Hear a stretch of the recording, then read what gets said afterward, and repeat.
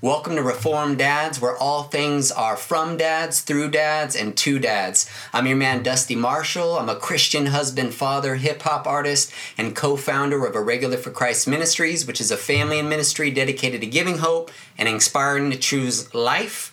I got my man Andrew, High School T. Songkrant on my right, Jesse, the obstetrician. Obstetrician? Is that how you say it? The OB. I don't even know what that Jesse, means. the OB on my left. The OB. What's going on, guys? How you doing? I'm doing good, dude. Excellent. Doing good. How was your week? What'd you do with your families? This week we cleaned up, we painted a room, and we are just getting ready for my mom to come into town. Right Nice. on. Yeah. Right on. Mother-in-law coming to stay for a little while now? My wife's mother-in-law, yeah. Okay. Oh, wow. Oh, your mom. Yes. Your mom. Okay. Dude, Yep. that's gonna be fun. How long she staying? About a week. Okay. Yeah, so Right on. it'll be a good time. It's always fun. Yeah, it's the first time meeting the new grandbaby. Oh, really? Yeah. So she's Okay. bringing presents galore. Probably, yeah. I would be surprised if she didn't. Yeah. Mom, I want my own presents. Right? I know, like, my mom now, when I see her, she's coming to visit the kids, not me. Like, I almost feel like she's going to palm my face, trying to get to the kids, like, hey, I don't care about you anymore. You lived with me for long enough. Hey, Dusty. Hey, I'm Christina. Hey, Dusty, give me a get the stiff arm face. Yep. What about you, man? Yeah, just relaxing.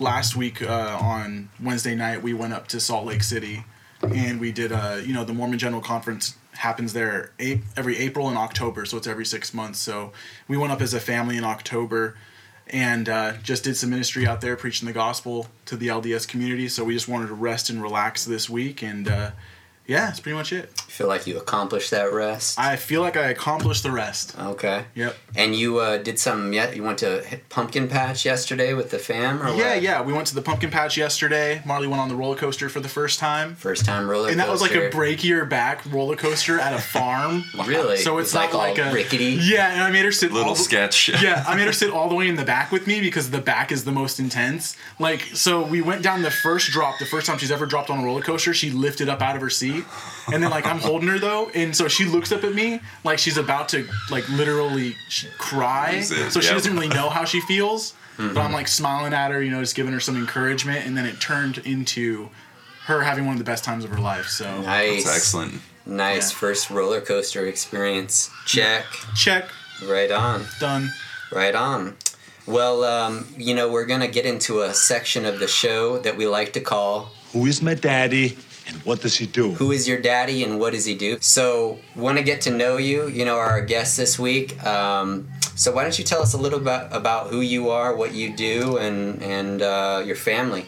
All right. Well, yeah, my name's Jesse. I am a Christian. I work at a bank right now. I have a brand new daughter. She's 6 weeks old. And then my wife's son, Ezra, also is with us about half the time. Okay. So, what I do, I kind of work in compliance type stuff. Okay.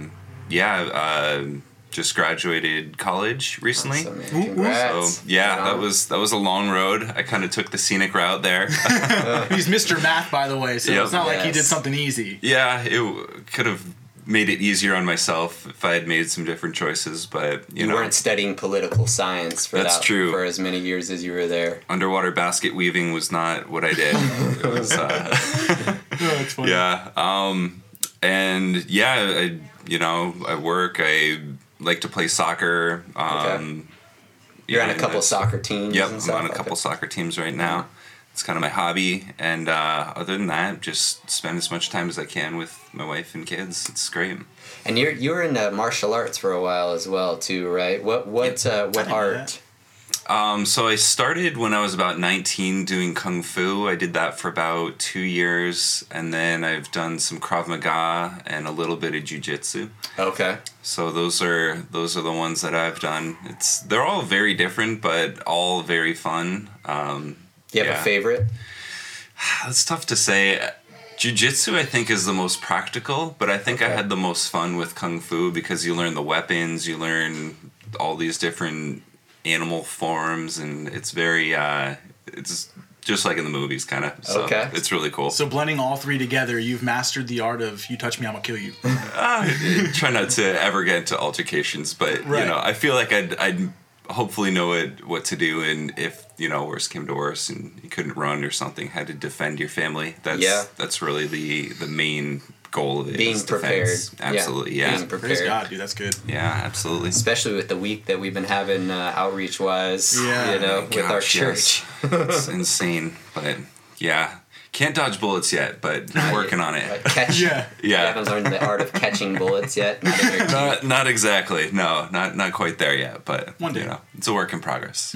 So new baby, 6 months old. Her name is Lemon. Lemon, yes. Yes. Yeah, she's a little cutie. She's getting all chubby now. She's putting on some weight, and it's just, I don't know, it's really beautiful just to be there, just to see her grow up a little bit. It's I don't know, it's indescribable having a kid. And you guys both know this, but Yeah. it's really cool having a new baby. Tell us Yeah. about that birth story a little bit, because that was an interesting story that you were telling me. Why I said Jesse the obstetrician, I get it. DeJong. There is a meaning behind it. Yeah, so why don't you tell us a little bit about that? All right, well, let's see where to begin. My wife's first child, she was, I think, about 5 weeks early, so we were expecting her to be a little bit early. And we were at about 37 weeks, and she apparently had gone into labor something around like 1 in the morning. Okay. But she didn't wake me up until 6:30. I usually get up around there to go to work, but she just woke me up and was like, "Hey, you're not going to work today." And then I was like, "What? Baby's coming? Baby's coming?" And so we were in the middle of building a closet. The night before that, I had put in the bottom shelf, and I was just like, "Oh, I'll just do the top one tomorrow." And so we had clothes all over the place, and I think in her mind she kind of wanted a real nice setup for it. Sure. But so I was like, do you want me to finish the closet? And You're like, what can I do to fill my mind with this time? Build a closet. yes, Right. exactly. Birth and closet building. Yep. Perfect. No, I'm definitely a person too. When I'm in a stressful situation, I kind of detach and busy myself. Yeah. That's how I deal with extreme stress. But it's nothing compared to what she was going through. So, and I'm just sitting there building a closet. I think she was in the tub. I think she was talking to your wife at the time too, Right. because you guys were moving that day. Yes. And it was everything I could do to not keep running in and be like, "Are you okay? Are you okay?" But Yeah. that would have really annoyed her anyways. So did the closet get built first, or did the baby come first? That's Yes. the real question. Yeah. No. I finished the closet at about 7:45, and by then she was just full blown labor. The contractions were 30 seconds apart, and Baby's coming. yeah, the baby was coming. So she was just in our room. I was kind of hanging up clothes in between her contractions. Perfect. And yeah, because that's definitely what you should be doing. Right. Right. Hanging up clothes. That's the Hang important clothes thing. during birth. Yeah. Yeah. I was still in that mindset of we got to make the room nice, but it was just a complete disaster. But That's funny. anyhow, we had called our midwife. She was, I think, at some kind of retreat, so she wasn't How even. convenient. Yeah, I mean, I think it surprised us all. She was a little bit early, but so we didn't actually get a hold of our midwife until about an hour after Lemon was born. Perfect. So yeah, I was just trying to throw the clothes up in the closet, make everything nice, but at one point she was just like, "Stop hanging up clothes! I need you to come help me." And now she caught the baby herself too, She did, right? So yeah. she gave birth and she caught the baby herself as Yep. well. I literally did nothing. It was. So you hung wow. clothes and she had caught the baby and Yep. perfect. Yep, she. So you're on daddy duty for the rest of your life. Indeed. Yep. I think that's how it goes. That's Daddy court. Yeah. Yep. Perfect. Wow. And it was a surprise to you because the whole time, not only were you expecting your midwife to be there, but you were expecting a boy. We were. The whole birth. We were. We had a Or blood sorry, test. the whole time she was pregnancy. Yep, Yeah, the whole absolutely. pregnancy. Yeah, we did a blood test. It said, 100%. We actually never got an ultrasound. So, Right. But yeah, when Lemon was born, I was like, oh my gosh, we have a little boy. And Lauren was like, we should probably check. And we checked, and it was not a boy. It was a girl. Wow. So That's so cool, though, dude. yeah, it was a shock, but That's awesome. It's amazing, and I love having a daughter. It's really a amazing thing, and she's the cutest thing I've ever seen in my whole life. Praise God, dude. That's so awesome, man. Yeah. So you weren't expecting that. Did you get a half price discount since the did you? midwife wasn't there? I don't think that was in the fine print. That was not part of the deal, but Right. So it all wasn't good. like you must be present to collect this money? No, I don't think that's possible in every circumstance. But yeah, we did get a hold of her, like I said, about an hour after Lemon was born. She came, made Lauren a bath, helped us with our dishes. They were just Yeah. making us all comfortable. We cut the cord. She helped her birth the placenta. So She needed to do something. She was like, Indeed, hey, yeah. I got to get in here and do something. Like, Yeah. need your house painted or something. Yeah, what can I do to help you guys? Yeah. But Do you want me to finish building the closet? Yeah. No, Where's she that finished it. closet You stuff? yeah. she was great, though. She was a big help to us throughout the whole pregnancy. And yeah, it was, actually it turned out, it was not what we planned. It was not what we were expecting, but it turned out to be a really beautiful time. And I think that was all in God's providence. Yeah. He just made it happen exactly how it was supposed to. Amen, Yeah. dude. Yeah, absolutely. That's so awesome, man. It is. And so you have Lemon and you have Ezra, who's your stepson. So tell us a little bit about how you felt during this process. Did you feel out of control? Did you feel like I don't know, like tell us how you were feeling during the process. You were just trying to be distracted, or Yeah, I mean, like I said, that's kind of how I deal with stress, but there's always that fear, I think, when you're going through something like that of, what if something goes wrong? What if, she needs an ambulance? What if, there's something that happens that I can't fix, that I don't know how to handle? right? And I basically, we had gone to these birthing classes, we had watched multiple videos on it, but that can only prepare you so much. So. Sure. Yeah, there was always those nagging thoughts in the back of my mind, but whenever that sort of got to be not overwhelming, but whenever that I started to really worry about those things, I just trusted God. That was what came out of all of this, was that you have to trust God. You can't control everything. There's not a way to even think of all the things that could possibly go wrong. So Right. Sure. you just have to trust God, and His will be done, and that's, I think, where we can rest, especially as Christians. You can rest in that. Yeah, I think kind of what you're highlighting is the fact that a lot of people like to say Murphy's Law. Yeah. What can go wrong will go wrong. Yep, But the truth is that's not the case, because God is sovereign. absolutely. And I think that's exactly what you just expressed right there. Yeah, It's total, absolutely. Total contradiction of Murphy's Law. Yeah, Love it. because even Murphy's Law is in God's hands. Exactly. That's right. Yeah, God's law. not God's Law. Murphy's. Yep. amen. So that brings us to a section right now of the show where I want to call Best and Worst. I would like to hear first about your best moment as a dad, and then your worst moment as a dad. So why don't you tell us about your best moment? Okay. I think best moment is when you're at church and you see your little one praising God, like raising their hand for the doxology, just worshiping God. That's the most rewarding thing you can think of, when they do something sweet like that, when they're, they'll come up and hug you and say, I love you. They'll, whenever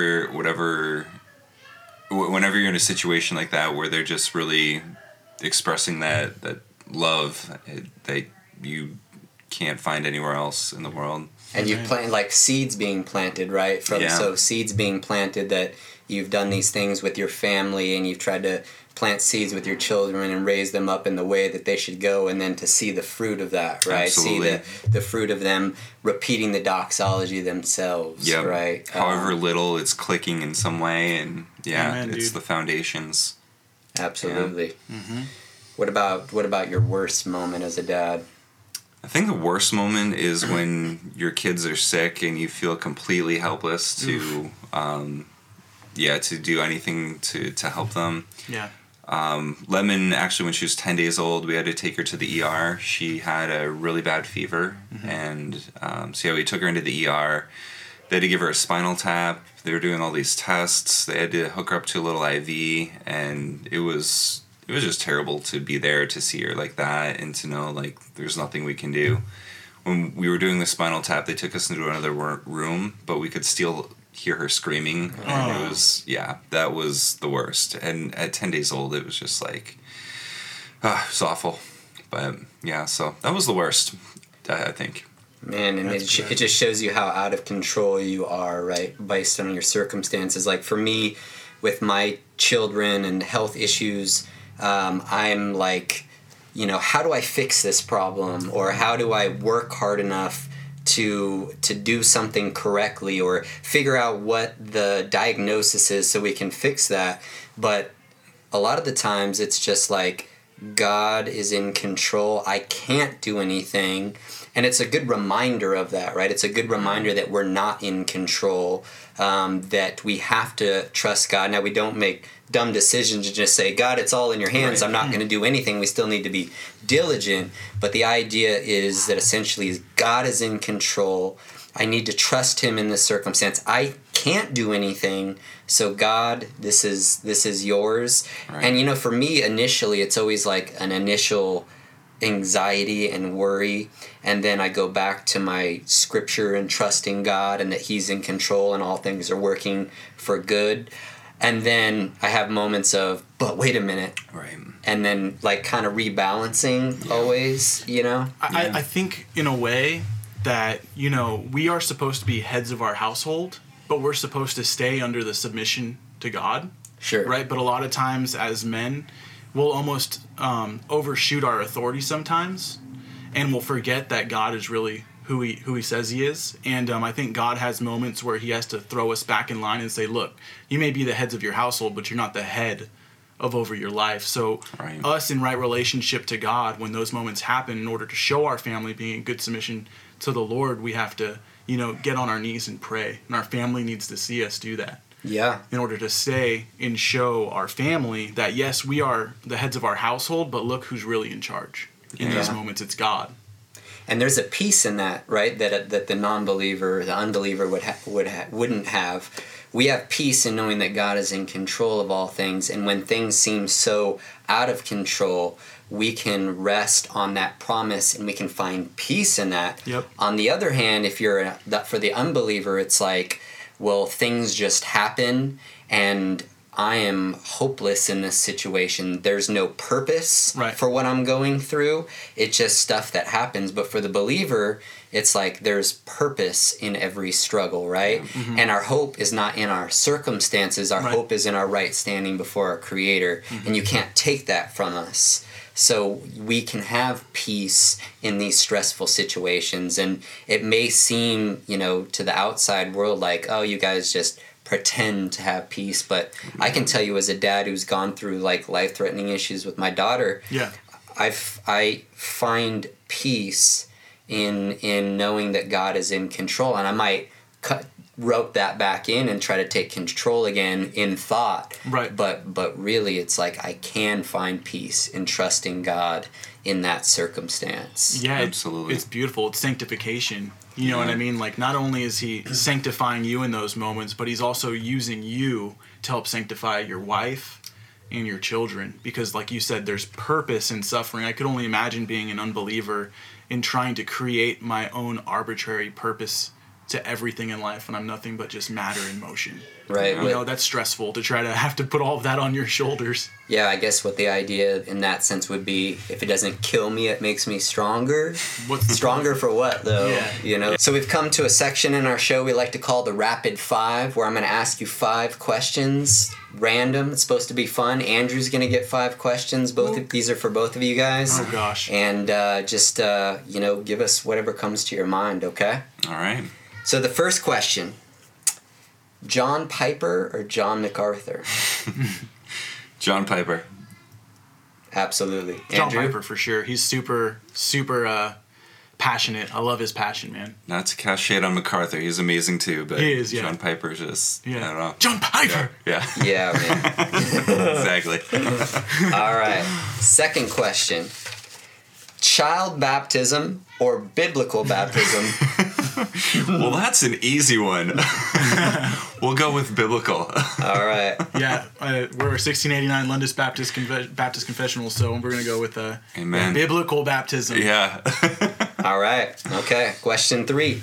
You're making a feature film and you have to choose one famous actor for your leading role. Who would it be? Oh, man. You gotta think, who would I want to work with for an extended period of time? That's a good way to think about it. Yeah. Maybe Kevin Costner. Oh. I think he's in many of these movies that I really like, which may not be I love Waterworld. critically acclaimed. Yeah, Dances Waterworld. with Wolves. Yep, Dances with Wolves. Yeah. Oh, Tin Cup. Yep. Tin Cup's Yeah, a classic. no, he's fantastic. Yeah. So, Kevin Costner.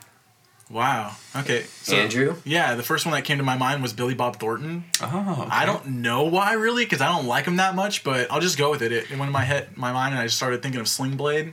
Sling He was amazing in Blade. Fargo too. Did you Oh, ever see? yes, Yeah. yes. That was. Yeah, He was good. He's good, man. So I'll go with Billy Bob Thornton just because that's the first thing that I hear you got some good to eat. Yes.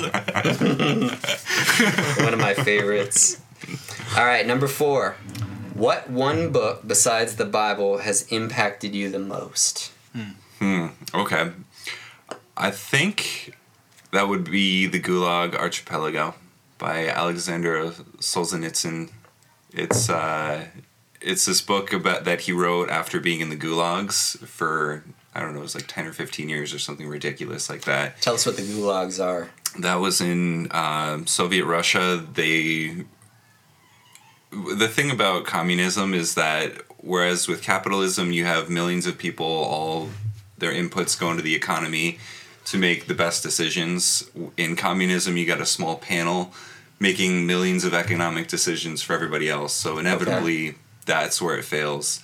So in that, and the party is sacrosanct. It's the party is God. The party takes the place of God. Right. Okay. So anybody who disparages the party, anybody who says anything bad about the party, they have to be dealt with. Okay. And so the Gulag is where these people, they were labor camps. They were forced labor camps. And I mean, if you want to see some horror stories, just look up, that on the internet. It's horrific. It's really... Hashtag socialism. Yes, indeed. Yeah. Okay. Absolutely. Which, this is a side note, but it's scary to see how many people actually back socialism nowadays. Oh, my who just Sure. don't have the first clue about what it leads to. I mean, you can look at Venezuela right now where they're eating dogs and cats. There's mass starvation, civil unrest. That's the fruits of socialism. Yeah. It's, it's theft at the heart of it. Mm-hmm. I heard one story where it was cheaper in Venezuela electricity was really cheap because it was, government would put a price ceiling on it. Oh, So benefits of socialism. Cheap electricity. Okay, well. Yeah. But on the other side. So what was happening was people were mining bitcoins because it was profitable because electricity is so cheap. So then the government makes that illegal because they were doing that to gain some kind of economic upper hand. And the police confiscated the Bitcoin miners and started mining the Bitcoins themselves. Oh my Perfect. goodness. So, yeah, Perfect. it's another just example of it's terrible. It's but anyway, getting back to it, they the gulags are these forced labor camps. So he spent a long time in there, getting tortured, seeing people killed left and right. And then afterward, he wrote the book from memory, and it's huge. It's like 1,500 pages or something ridiculous like that. It's a really thick book, but it definitely impacted me. I think before I was saved, I used to think socialism was a good idea. Didn't know the first thing about it, but I think that should be required reading for everybody in this country. For everybody, period. So we don't repeat history. Indeed, yeah. It's definitely not a Christian book, but it shows you what unchecked human depravity leads to. Wow. So, absolutely. Yeah, because under communism, the idea is that people are inherently good. Absolutely, yeah. Right. Yeah, it's from each according to his ability, to each according to their need. And what that means is, the deciders decide that. And some people are more equal than others. If you've ever read Orwell and Animal Farm, Right. So, yeah. Phew. That's heavy, bro. Yeah. Yeah. Seriously. Yeah. Yeah, that was not exactly a rapid What's response, your but- answer now, Andrew? Yeah. That's not much to follow up on. Right, yeah. So I'd say Holiness of God by R.C. Sproul was really good. Just because it kind of made me cry at one point. And it's kind of like a cop-out, I guess, answer, because it's pretty much just talking about the Bible. Sure. But there was that moment when Isaiah, has the vision where he sees the glory of the Lord. And he falls to his knees and he pretty much says, woe is me. He's like looking down. And the way that's described by R.C. Sproul, like, literally brought me into tears. Because it was just so amazing that even the fact of, like, an atonement was in that vision. Like, Isaiah, in, like, the most wicked part of his mouth, most wicked part of him, like his mouth, the Lord, had it burned. You know what I mean? There's like a pain there. And all of this stuff that R.C. Sproul goes into, I can't even begin to get into it, but I was like, whoa, this is beautiful. And even the seraphim hide their face and their feet from the glory of the Lord. But what's cool about the Bible and with Jesus is because of his sacrifice, it's his righteousness that we wear. So in the benediction, like, may the Lord make his face to shine upon you. And Jesus even says that we will see the face of God. Like, we have the ability, not by ourselves and our sinful nature, but because it's God's righteousness that we hold when we stand before him, that we'll actually be able to behold God in all of his glory. And angels don't even have that. But we will one day because of Jesus. And it's pretty beautiful. It's an amazing thought. Yeah, it's an amazing thought to think about, dude. Wow. All right, and the final question. You're stuck on a desert island and can take one apostle, theologian, or pastor, dead or alive. Who would it be?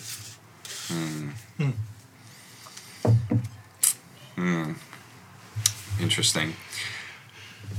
I would probably go with Greg Bonson. Ooh. Because I think you could spend an entire lifetime and not exhaust the knowledge that man had. So I'd go with Bonson. Wouldn't want to have a disagreement, though, right? Yeah. You're always wrong, and this is why. That's awesome. I'd be a good apologist after that desert island. Seriously. Yeah, that's good. I don't know, for some reason, I don't know why this even popped in my head, but Steven Anderson. I'll bring him to the island. Oh. Because hopefully we could have long discussions about God and his grace, and maybe one day he could come to know Jesus. One of you would be dead. Yeah, that's by the true. end of it. Yeah, he's pretty smart too, so he might try to trick me into some things, but I think it would be a really... So your hopes is you would evangelize him. Yeah. I don't know why that popped into my head. I don't even know if I Turn can the tables there. It's Yeah. it's I like recorded. that. We can't go back. Yeah. All right, Steven Anderson, Desert Yeah. Island. Andrew, let's set that up. 2020. It sounds horrible. It sounds horrible now I think about it. Make for a good reality show. Yeah. That would be a good Survivor, like theologians on different sides who like totally disagree with each other. Right. So you have all these like things that they need to do, competitions, but then you also have them always like debating back and forth. Right. That would be interesting. I'd be like, well, I'm supposed to take dominion right now. All authority on heaven and earth has been given to Christ, and now, therefore, I'm going to start building some things. I'm going to start doing some things. I'm going to act like Jesus is king on that desert island.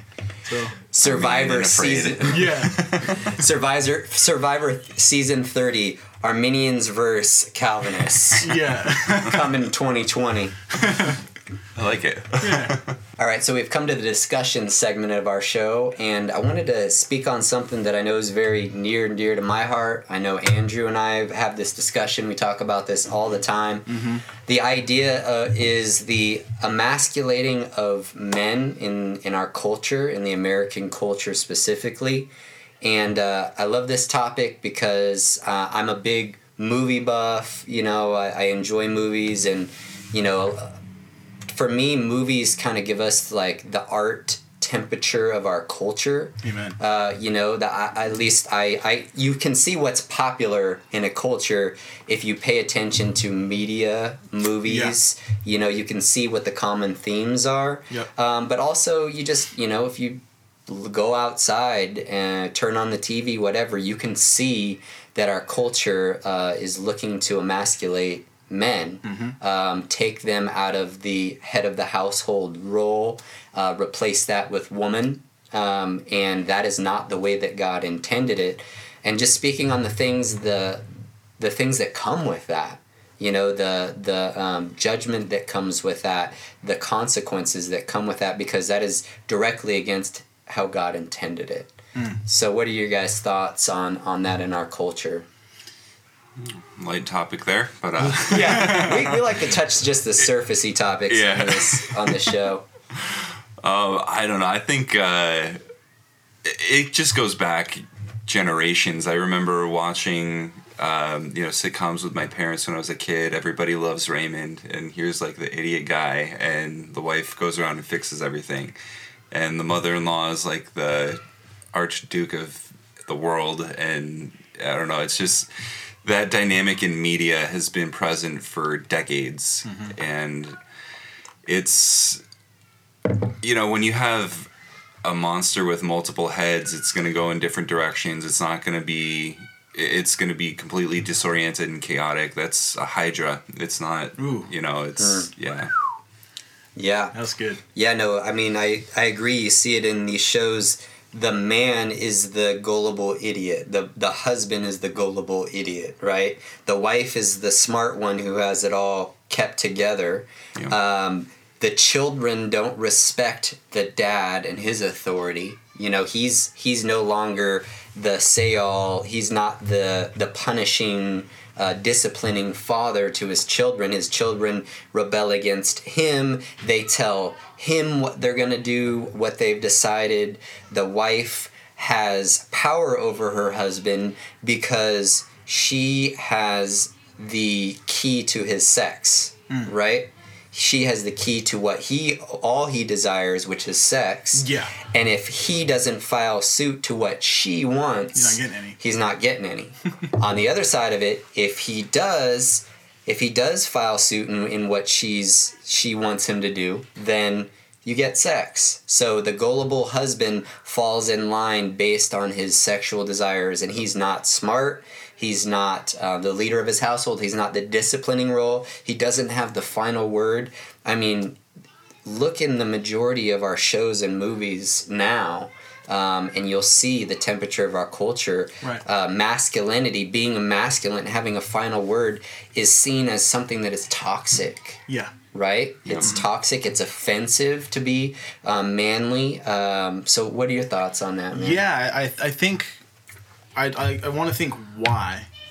Why is it happening? And one of the reasons that I am thinking of right now is the fact that as Christian men, we believe that the Bible is the inerrant word of God. Therefore, it gives us a standard to live by. And if we're living by God's word, we have God's laws, and we have God revealing to us as an objective standard above ourselves on how we're supposed to live our lives. So the way our culture has typically been prior to, I would say, after the Cold War, prior to that, it was founded upon biblical principles, and people lived that way. So when we're having a flip-flop of it, we're having people reject truth and try to insert something else into it. So some very wise people have said that, yeah, the Cold War ended, but the winner was not necessarily one who didn't get nuked, right? So now, look, I would love to hear your opinion on this too. Now we have socialist people that are inside our institutions. So why have a flip-flop of worldviews here from men being heads of their household to now women? So the viewpoint would be that we have the oppressed people and the oppressors, right? So like in Karl Marx's Communist Manifesto, there's the proletariat was supposed to, you know, gain class consciousness in order to overthrow the bourgeoisie, and the bourgeoisie was like the elite. And we have that happening in our society throughout time within the last 30 or 40 years, mainly starting at our college institutions, in order to create this this oppressed group of people to get this consciousness, this realization that, wow, look, I can be doing this, I can be doing that, I need to be equal with men in a sense. And over time we see a degeneration of actual truth and values from an objective standard called the Word of God, and it brings our culture to where it's at today. So now women are the oppressed, men are the oppressor, they're Right. the minority, Right. men are the majority. Right. Now, I would say that there are cases where that happens, where that is absolutely true, where women not being able to vote, for instance, or Right. things like that. However, where it's not true is that men and women were created for different things, right? We're Absolutely. different. We're not the same. By our stature, we should be, we are equal in God's eyes, right? None of us are better than the other person. Men aren't better than women. That's not what we're saying. What we're saying is that to be in submission to your husband doesn't mean that you don't have equal, or that you're lesser in your value. No. Right? Because think about this. We are in submission to our Creator. And that is not to say that we are weak, but that's not saying it's not a bad thing to be in submission to your Creator. Yeah. As a wife, it's not a bad thing to be in submission to your husband because that's what God has instituted it to be. Mm-hmm. It's not bad for children to be in submission to their parents because that's how God has instituted it. Yeah. But our culture has made it that way, right? Mm-hmm. Our culture has made the housewife lesser than the working woman. Right. Right? Our culture has made it that way. Our culture has made the man who has the final word, who speaks boldly and disciplines his children as the evil dictator. Right. Right? That's what our culture has made it. So it's like a value system. It's like if you're a mom that takes care of her children, that stays at home, which is the hardest job you could have Yeah, in the world. Personally, if you have many kids, I don't know many jobs that are more difficult than being a stay-at-home mom. Right. But that job is weak. The working mom who sends her children to daycare to be raised by the state or the government, that's strong. Right. I think that's a great point, dude. Number one is the fact to attack what the women do at home so that they go to work and then you send your kids to state schools when the state should never be schooling children in the first place in order to create what? To create the type of person they want to put out to this political agenda, with a political agenda, you know? Sure. Yeah, absolutely. Yeah, and I mean, to the term itself, toxic masculinity, what even is that? Is that guys who like beat their wives, or do they not let them vote? Like, what is this toxic masculinity? What is an example of it even?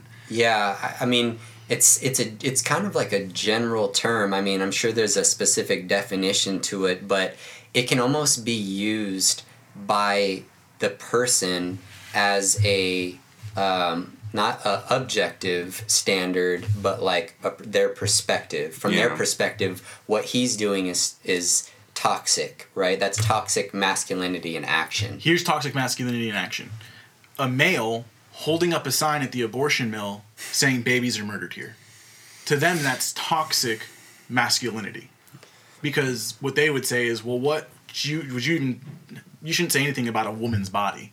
Right. You know what I mean? Because as a man, you can't objectively say what's right and wrong unless you're a woman in that case, which doesn't make any sense. Right. So we have people now, like women, in a sense, if they don't want to live the way that God created them to be, they don't even know who they are.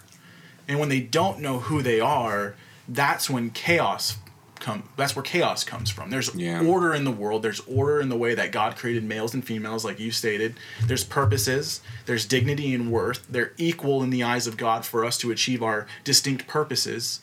But when when that wants to be subverted, that's when we have the slaughter of innocent babies in the womb.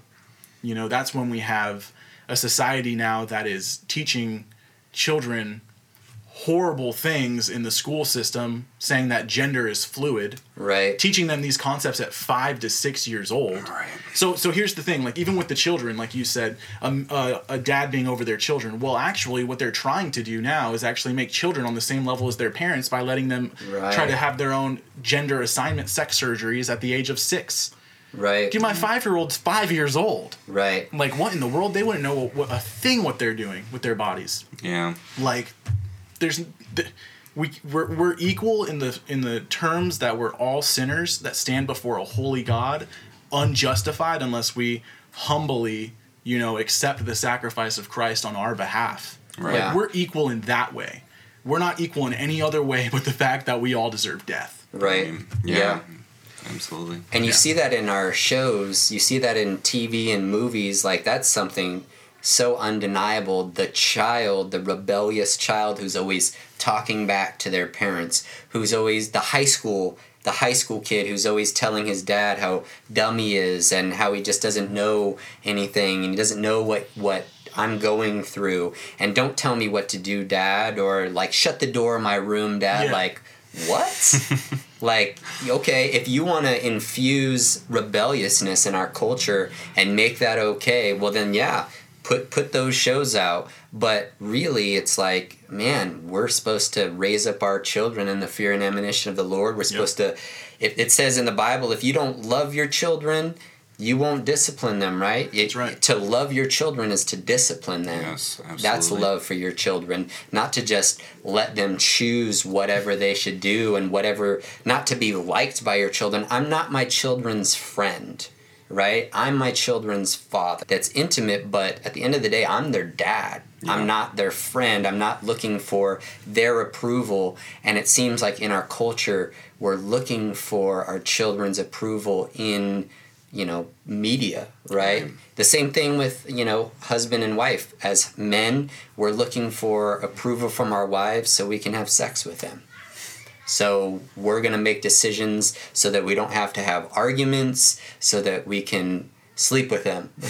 It's just, I'm watching this, I was watching this show. It's a remake of, what's the show? Lethal Weapon. And one of the main characters is Damon Wayans, and it's the same thing in his family.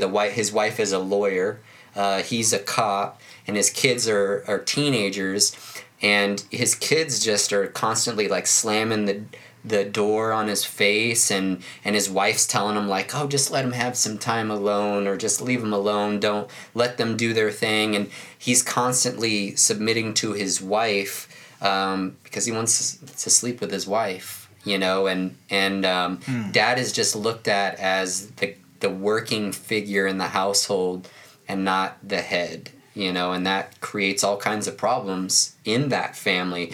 The children aren't disciplined the way that they're supposed to, and they're running rapid. So do you have any thoughts, Jesse, on this in our culture? Or was it you who was telling me about the artwork study of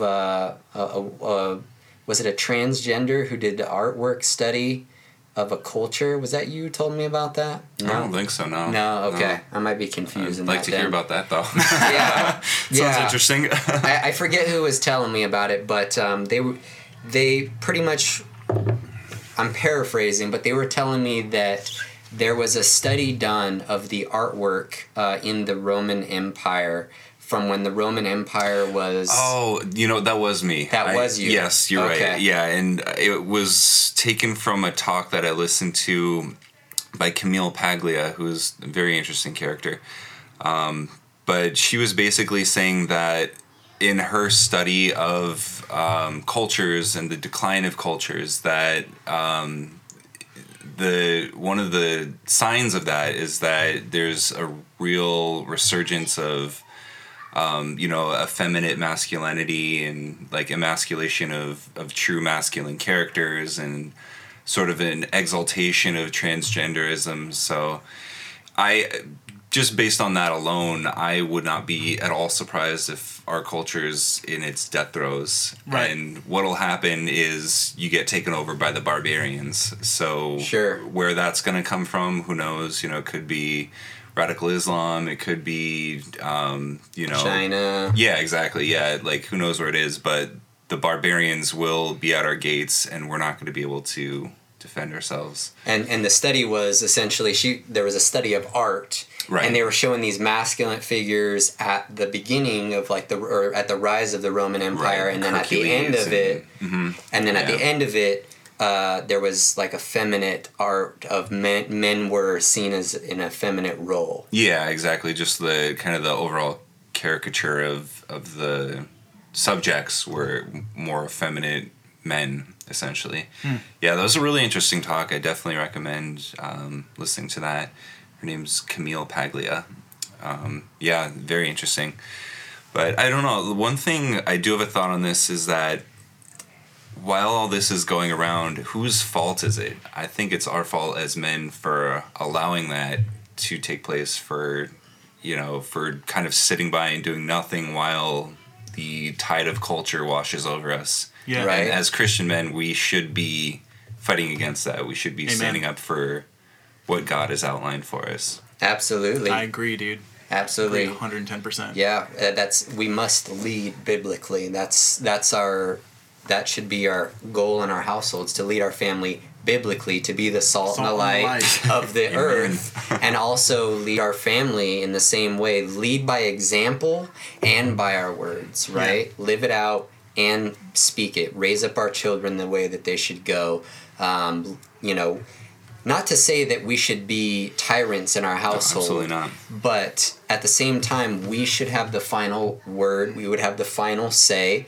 But we also need to be loving and cherishing our wives, as the Bible talks about. Mm-hmm. As Christ died on we should not submit, but we should love our wives as Christ loved the church and gave himself up for, which is a sacrificial giving. Mm-hmm. So we give of ourselves. So it is sanctifying, because we can't just be selfish, right? We can't be selfish. That's not a godly man. Mm-hmm. A godly man is not merely, we're doing it this way because this is what I like and how it should be. Exactly. It's more so, what's the best thing for our family? What's the best thing as a whole? That's how we would make our decisions, not, what's the easiest thing for me? Right. Yeah. So, like, Christians are supposed to be the salt and the light, because it's not my opinion that I'm throwing into the world. It's actually God's standard of truth. So what we see in Genesis 3 is the curses, right? So Eve gets the curse, and one of the curse is that you want to rule over your husband, essentially. Mm-hmm. So what we have when we don't have truth being portrayed into society, we fall to our most natural form of our curse, right? So then we have women wanting to rule, and, it's just a necessary outcome of actually denying truth in society. And if we go into Deuteronomy, where it talks about the land spitting people out, there's certain things that are abomination in the eyes of the Lord. We have homosexuality, we have child sacrifice, and divination. Those are three, just for example. And what do we have in our society today? We have the progressive acceptance of homosexuality, which is not a natural thing in God's ordered world. Right. And we actually also have child sacrifice in the form of Planned Parenthood and other organizations that slaughter babies in the womb. Sure. And we have divination and sorcery through all these new age and accepted practices that actually redefine who Christ is. What are being actually accepted in our society. So like what Jesse said, the barbarians are coming. Well, of course they are, if we're not the salt and the light, right? Right. God tells us the land is going to spit you out. It's going to vomit you from the land. And whether we have acts of famine, earthquakes, fires, or God using other nations to judge us by the sword. The sword, what we need to do as Christians is we need to believe what Jesus Christ says, is that he's king, he has authority over all of it. So we need to preach the gospel and believe that it has the power that it actually has, because that's what it has. So for so long, we've been falling accustomed to being silent as a church in our nation, and we can see what's happening from that. But the flip side for what happens to the Christian is that we don't suffer under God's wrath. We suffer under his loving discipline. Right. Whereas the nation who doesn't have God suffers under the wrath of God. We are disciplined. And sometimes his discipline is a woman in a leading role. Yes. That's a judgment Yes. in the Bible, right? Yeah. Woman Judges. being a leader, Yep. leading a nation, that is actually a judgment in the Yep. Bible. So what it comes down to is the denial of God's order and his truth. So when we don't lead biblically as men, when we are not biblically leading our households, when we're not speaking into the culture, we're not presenting an example of how a husband and a father should be, we're not preaching the gospel, we're denying God's truth, right? What does the Bible say in Romans 1 about denying God's truth? That we will trade his truth in for a lie. Yep. That we will worship and serve the creature rather than the creator. Yep. We will worship ourselves. We'll put ourselves in God's place. And that has consequences because then God hands us over. We Yep. deny truth. He hands us over to our sinful desires because we're not trusting what he says. We're trusting what we want. Not what he says, but we want. Our feelings are determining truth rather than his word. And what are the consequences? Murderers, idolaters, fornicators, disobedient to parents, that we not only do these things, but we give hearty approval to others who do the same. Yep. Right.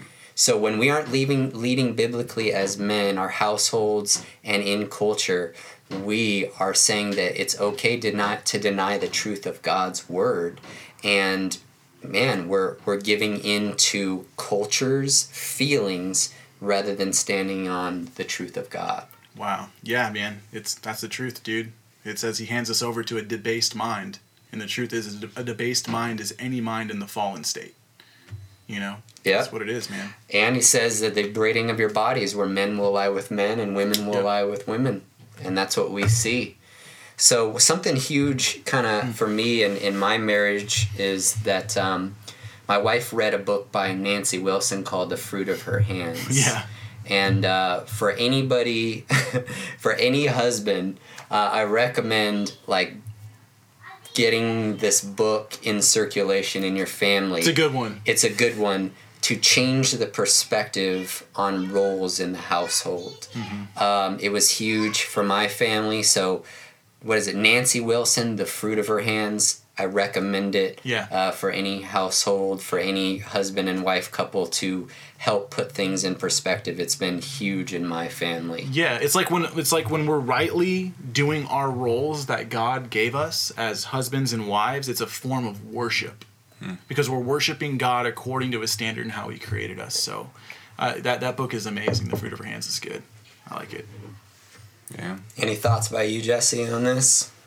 Yeah, I mean, just going back to what you were saying earlier, the thing we have to do is that servant leadership. You know, Christ washed the feet of his disciples, and that's really what's got to be at the core of what we do. You know, we can't, like you said, be tyrants. We have to be servants, but also lead, which is a non-dichotomy, but really it makes sense in the end because, you know, it's God's way, so. Because we're supposed to be in submission to God first. Yeah, Right. absolutely. And there is a such thing as leading incorrectly or being abusive or being overly controlling, right? Or so there is that. However, God put us in positions, and regardless of what is going on, those roles were instituted by him, right? So obviously a woman shouldn't stay in an abusive situation. That's Right. not what I'm saying. But what I am saying is, by God's natural order, the man was meant to be the leader of the household. And in Ephesians, we see 3 examples of submission. We see submission before God. We see our wives' submission before their husbands. And like I said, our submission to Christ. Our wives' submission to their husbands. Slaves' submission to their masters. And then fourthly, I know I said 3, but fourthly, children to their parents. Right? So we don't see a natural order of equal submission. We see a progression of submissions, husbands to Christ's authority, women to their husband's authority, children to their fathers' and mothers' authority, slaves to their masters. So the idea there is that there is a natural order created. One doesn't make one better than the other. In fact, as a man, you are responsible for what happens in your household. So that's a huge responsibility, right? Mm-hmm. God holds us accountable for what happens in our household. Yes. That's good, bro. I feel like what you're saying right now is that toxic masculinity is bad, right? Here's the thing. Hear me out. Biblical masculinity is fruitful. Absolutely. What we have in our society is a redefinition of the term masculinity. What we have is a society that has masculinity in the hands of fallen men who are not submissive to God. Right. That is toxic, I'll agree. Yes. But to even understand what masculinity is, you actually have to not go to the redefined term.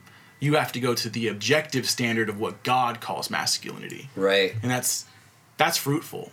That's good for our nation. So if we want toxic masculinity, if we want femininity, let's see what's fruitful for our culture. Are we multiplying or are we dissolving and killing our own? Are we eating our young? Yeah. You know? Right. That shows you what being fruitful is. 60 Right. million babies deep.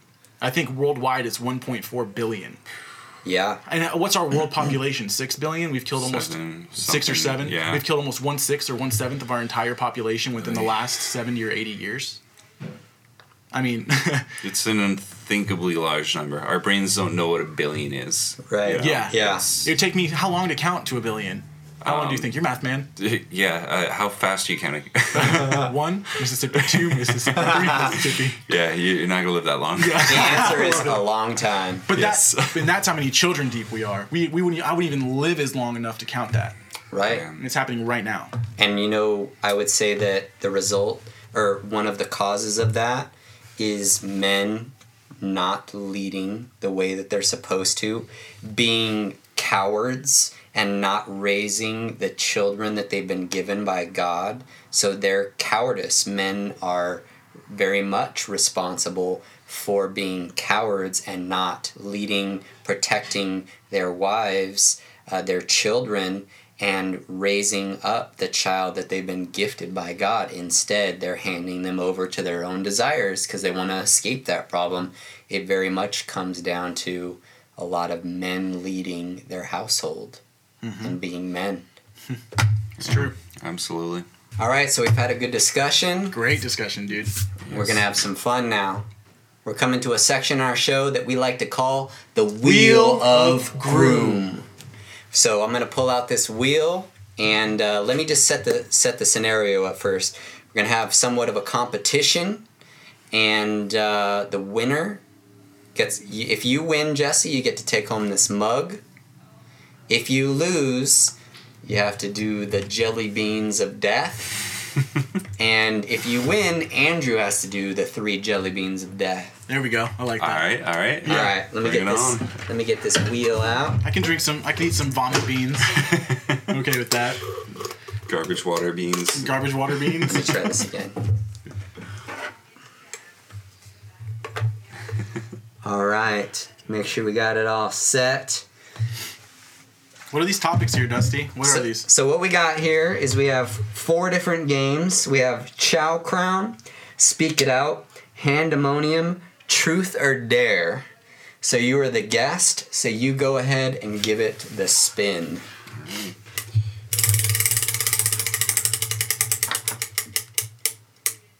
Speak out. All right. What is Speak Out? I've never heard of this. Speak out is Speak Out. this game. Yes. Speak out with the mouth guards. Yes, dude, this is gonna be so good. We're gonna put in these mouth guards, Let's do it, and bro. you're going to try and guess what the other person is saying.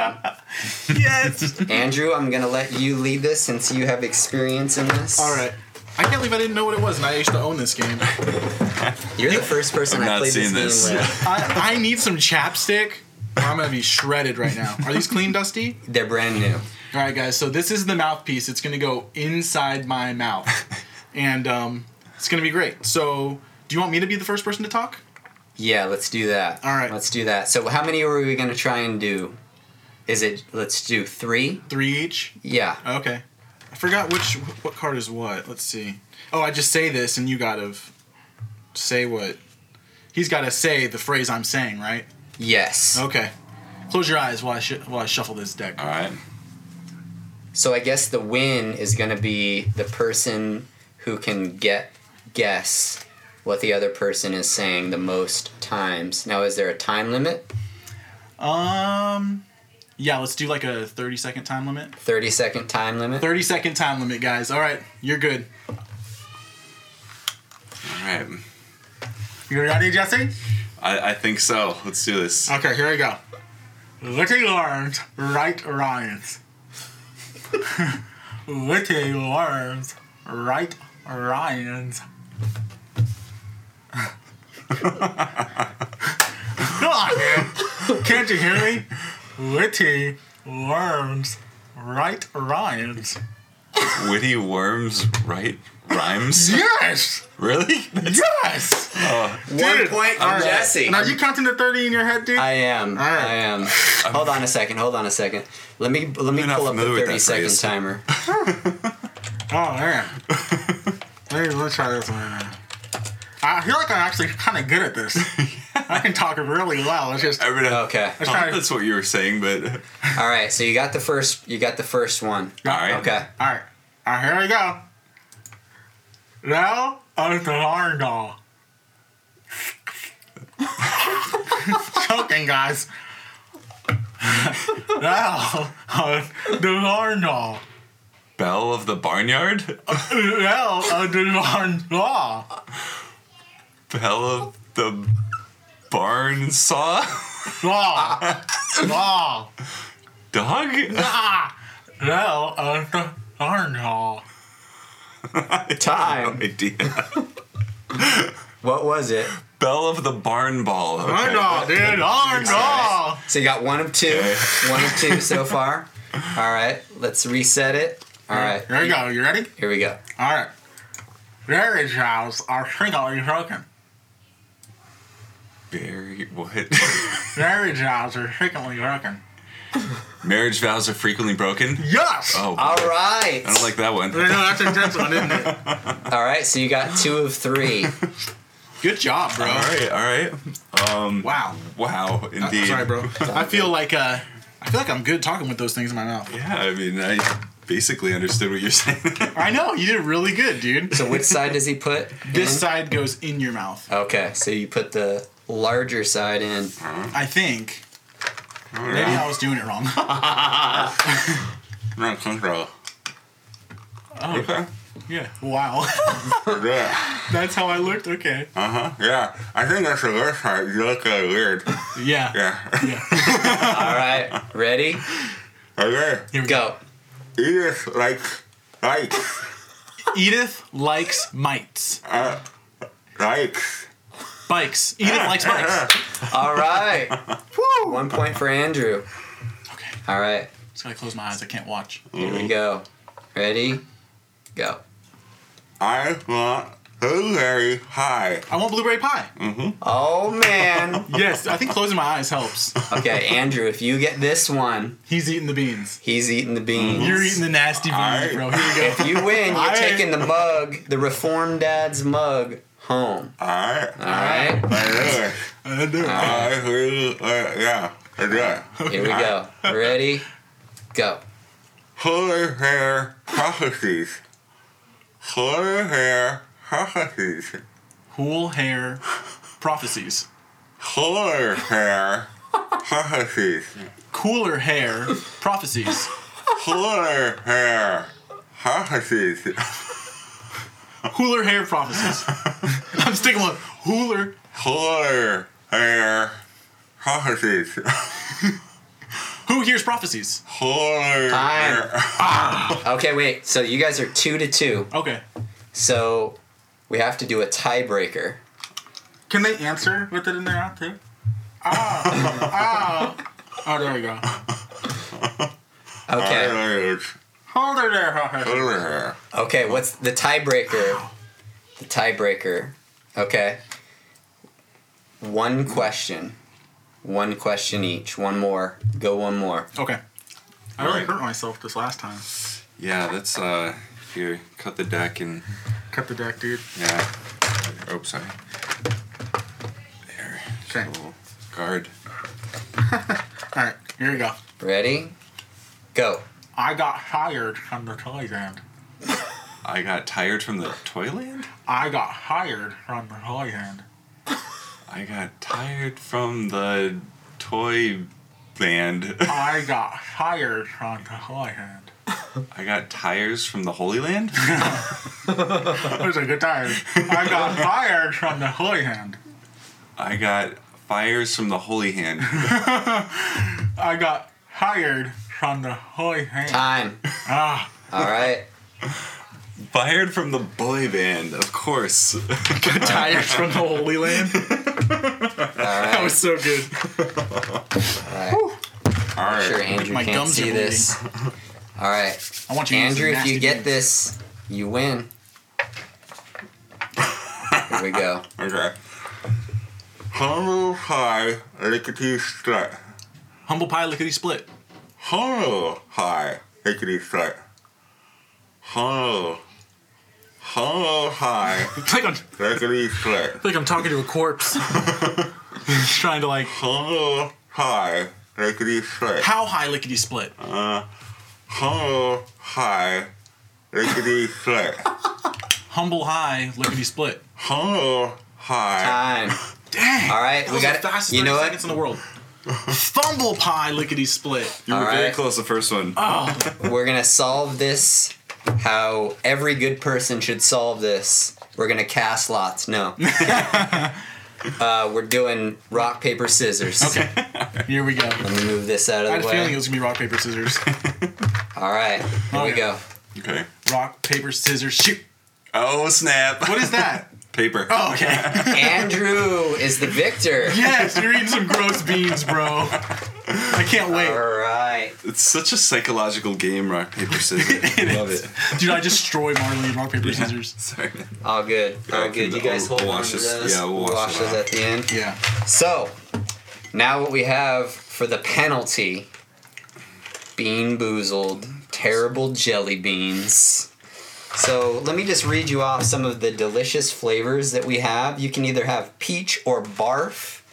You can have that one. tutti frutti or stinky socks, coconut or spoiled milk, toasted marshmallow or stink bug, chocolate pudding or canned dog food, buttered popcorn or rotten egg, juicy pear or booger, Yeah. strawberry banana smoothie or dead fish, blueberry or toothpaste flavored, and finally birthday cake or dirty dishwater. You are going to spin this wheel up, and you'll have to eat 3 terrible jelly beans. You cannot spit them out. You have to swallow them, and you have to chew them up as well. You can't just swallow it down. So Andrew, I don't know. Let's see. I'll hold, and I'll let you spin, Jesse, since there you we are the loser of the game. Let's. That works. Yeah. That'll work. All right. Yep. Oh, sorry. Oh, you- Let me go to the corners. Maybe False that'll help. architecture in the There way. we go. It looks like we either have chocolate pudding or canned dog food. It's all black, All black, bro. bean or brownish. This like one Yep, of these. yep. This is gonna be the best. Okay. Ay. All right. I just hope we get toothpaste last. That's the only thing. So which one is it? You got the chocolate? Chocolate pudding or canned dog food? Can't tell I you. mean, that doesn't taste like dog food. I think you got chocolate pudding. Oh, you're Yeah. so lucky. Oh Yeah. man. All right. Chocolate pudding. He dodges the bullet. Dodge the bullet with that one. All right. All right, jelly bean number 2 whenever you're ready. Should we make him wash out his palate? Oh, now is it dog foodie? I can't. No, it's good. It's just I stuck in my teeth. Yeah. Perfect. So, I don't know. Yeah. I mean, can't get worse. Chocolate, Or can't get right? better or whatever. Yeah. It looks like we either have strawberry banana smoothie or dead fish. Ooh. Dead fish. So it's like a peach with red speckles. Wow. It's Man, close. just these beans smell one of bad. these. I think it's one of the lighter ones. Okay. Oh, like this? Yes. Hold it up for us. Show the camera what we got here. It could be the bean of death. So it can Rotten fish? Yeah, let's do it, bro. All right. dead fish. Oh, dead fish. Chocolate okay. and dead fish. Let's see how it mixes. I mean, I've For a never fish eaten to be live rotten, fish, it's got to but- die, right? Yeah. It's like eating a fish fart. What was the other one?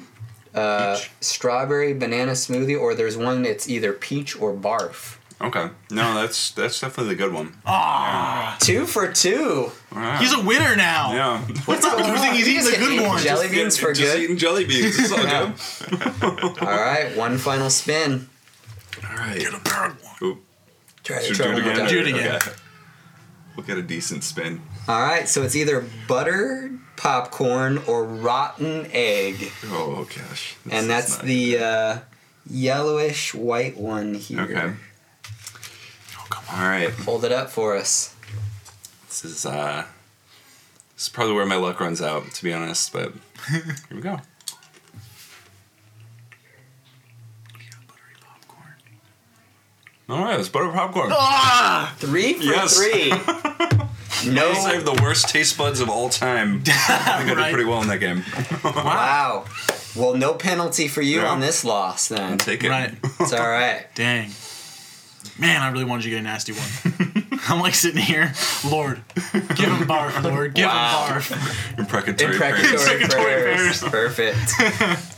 Well, Jesse, thanks for coming on our show. That'll be all from Reformed Dads. But as we always say, comb out your beard in the way that it should grow, and when it is long, it will not depart from it. Thanks for tuning in.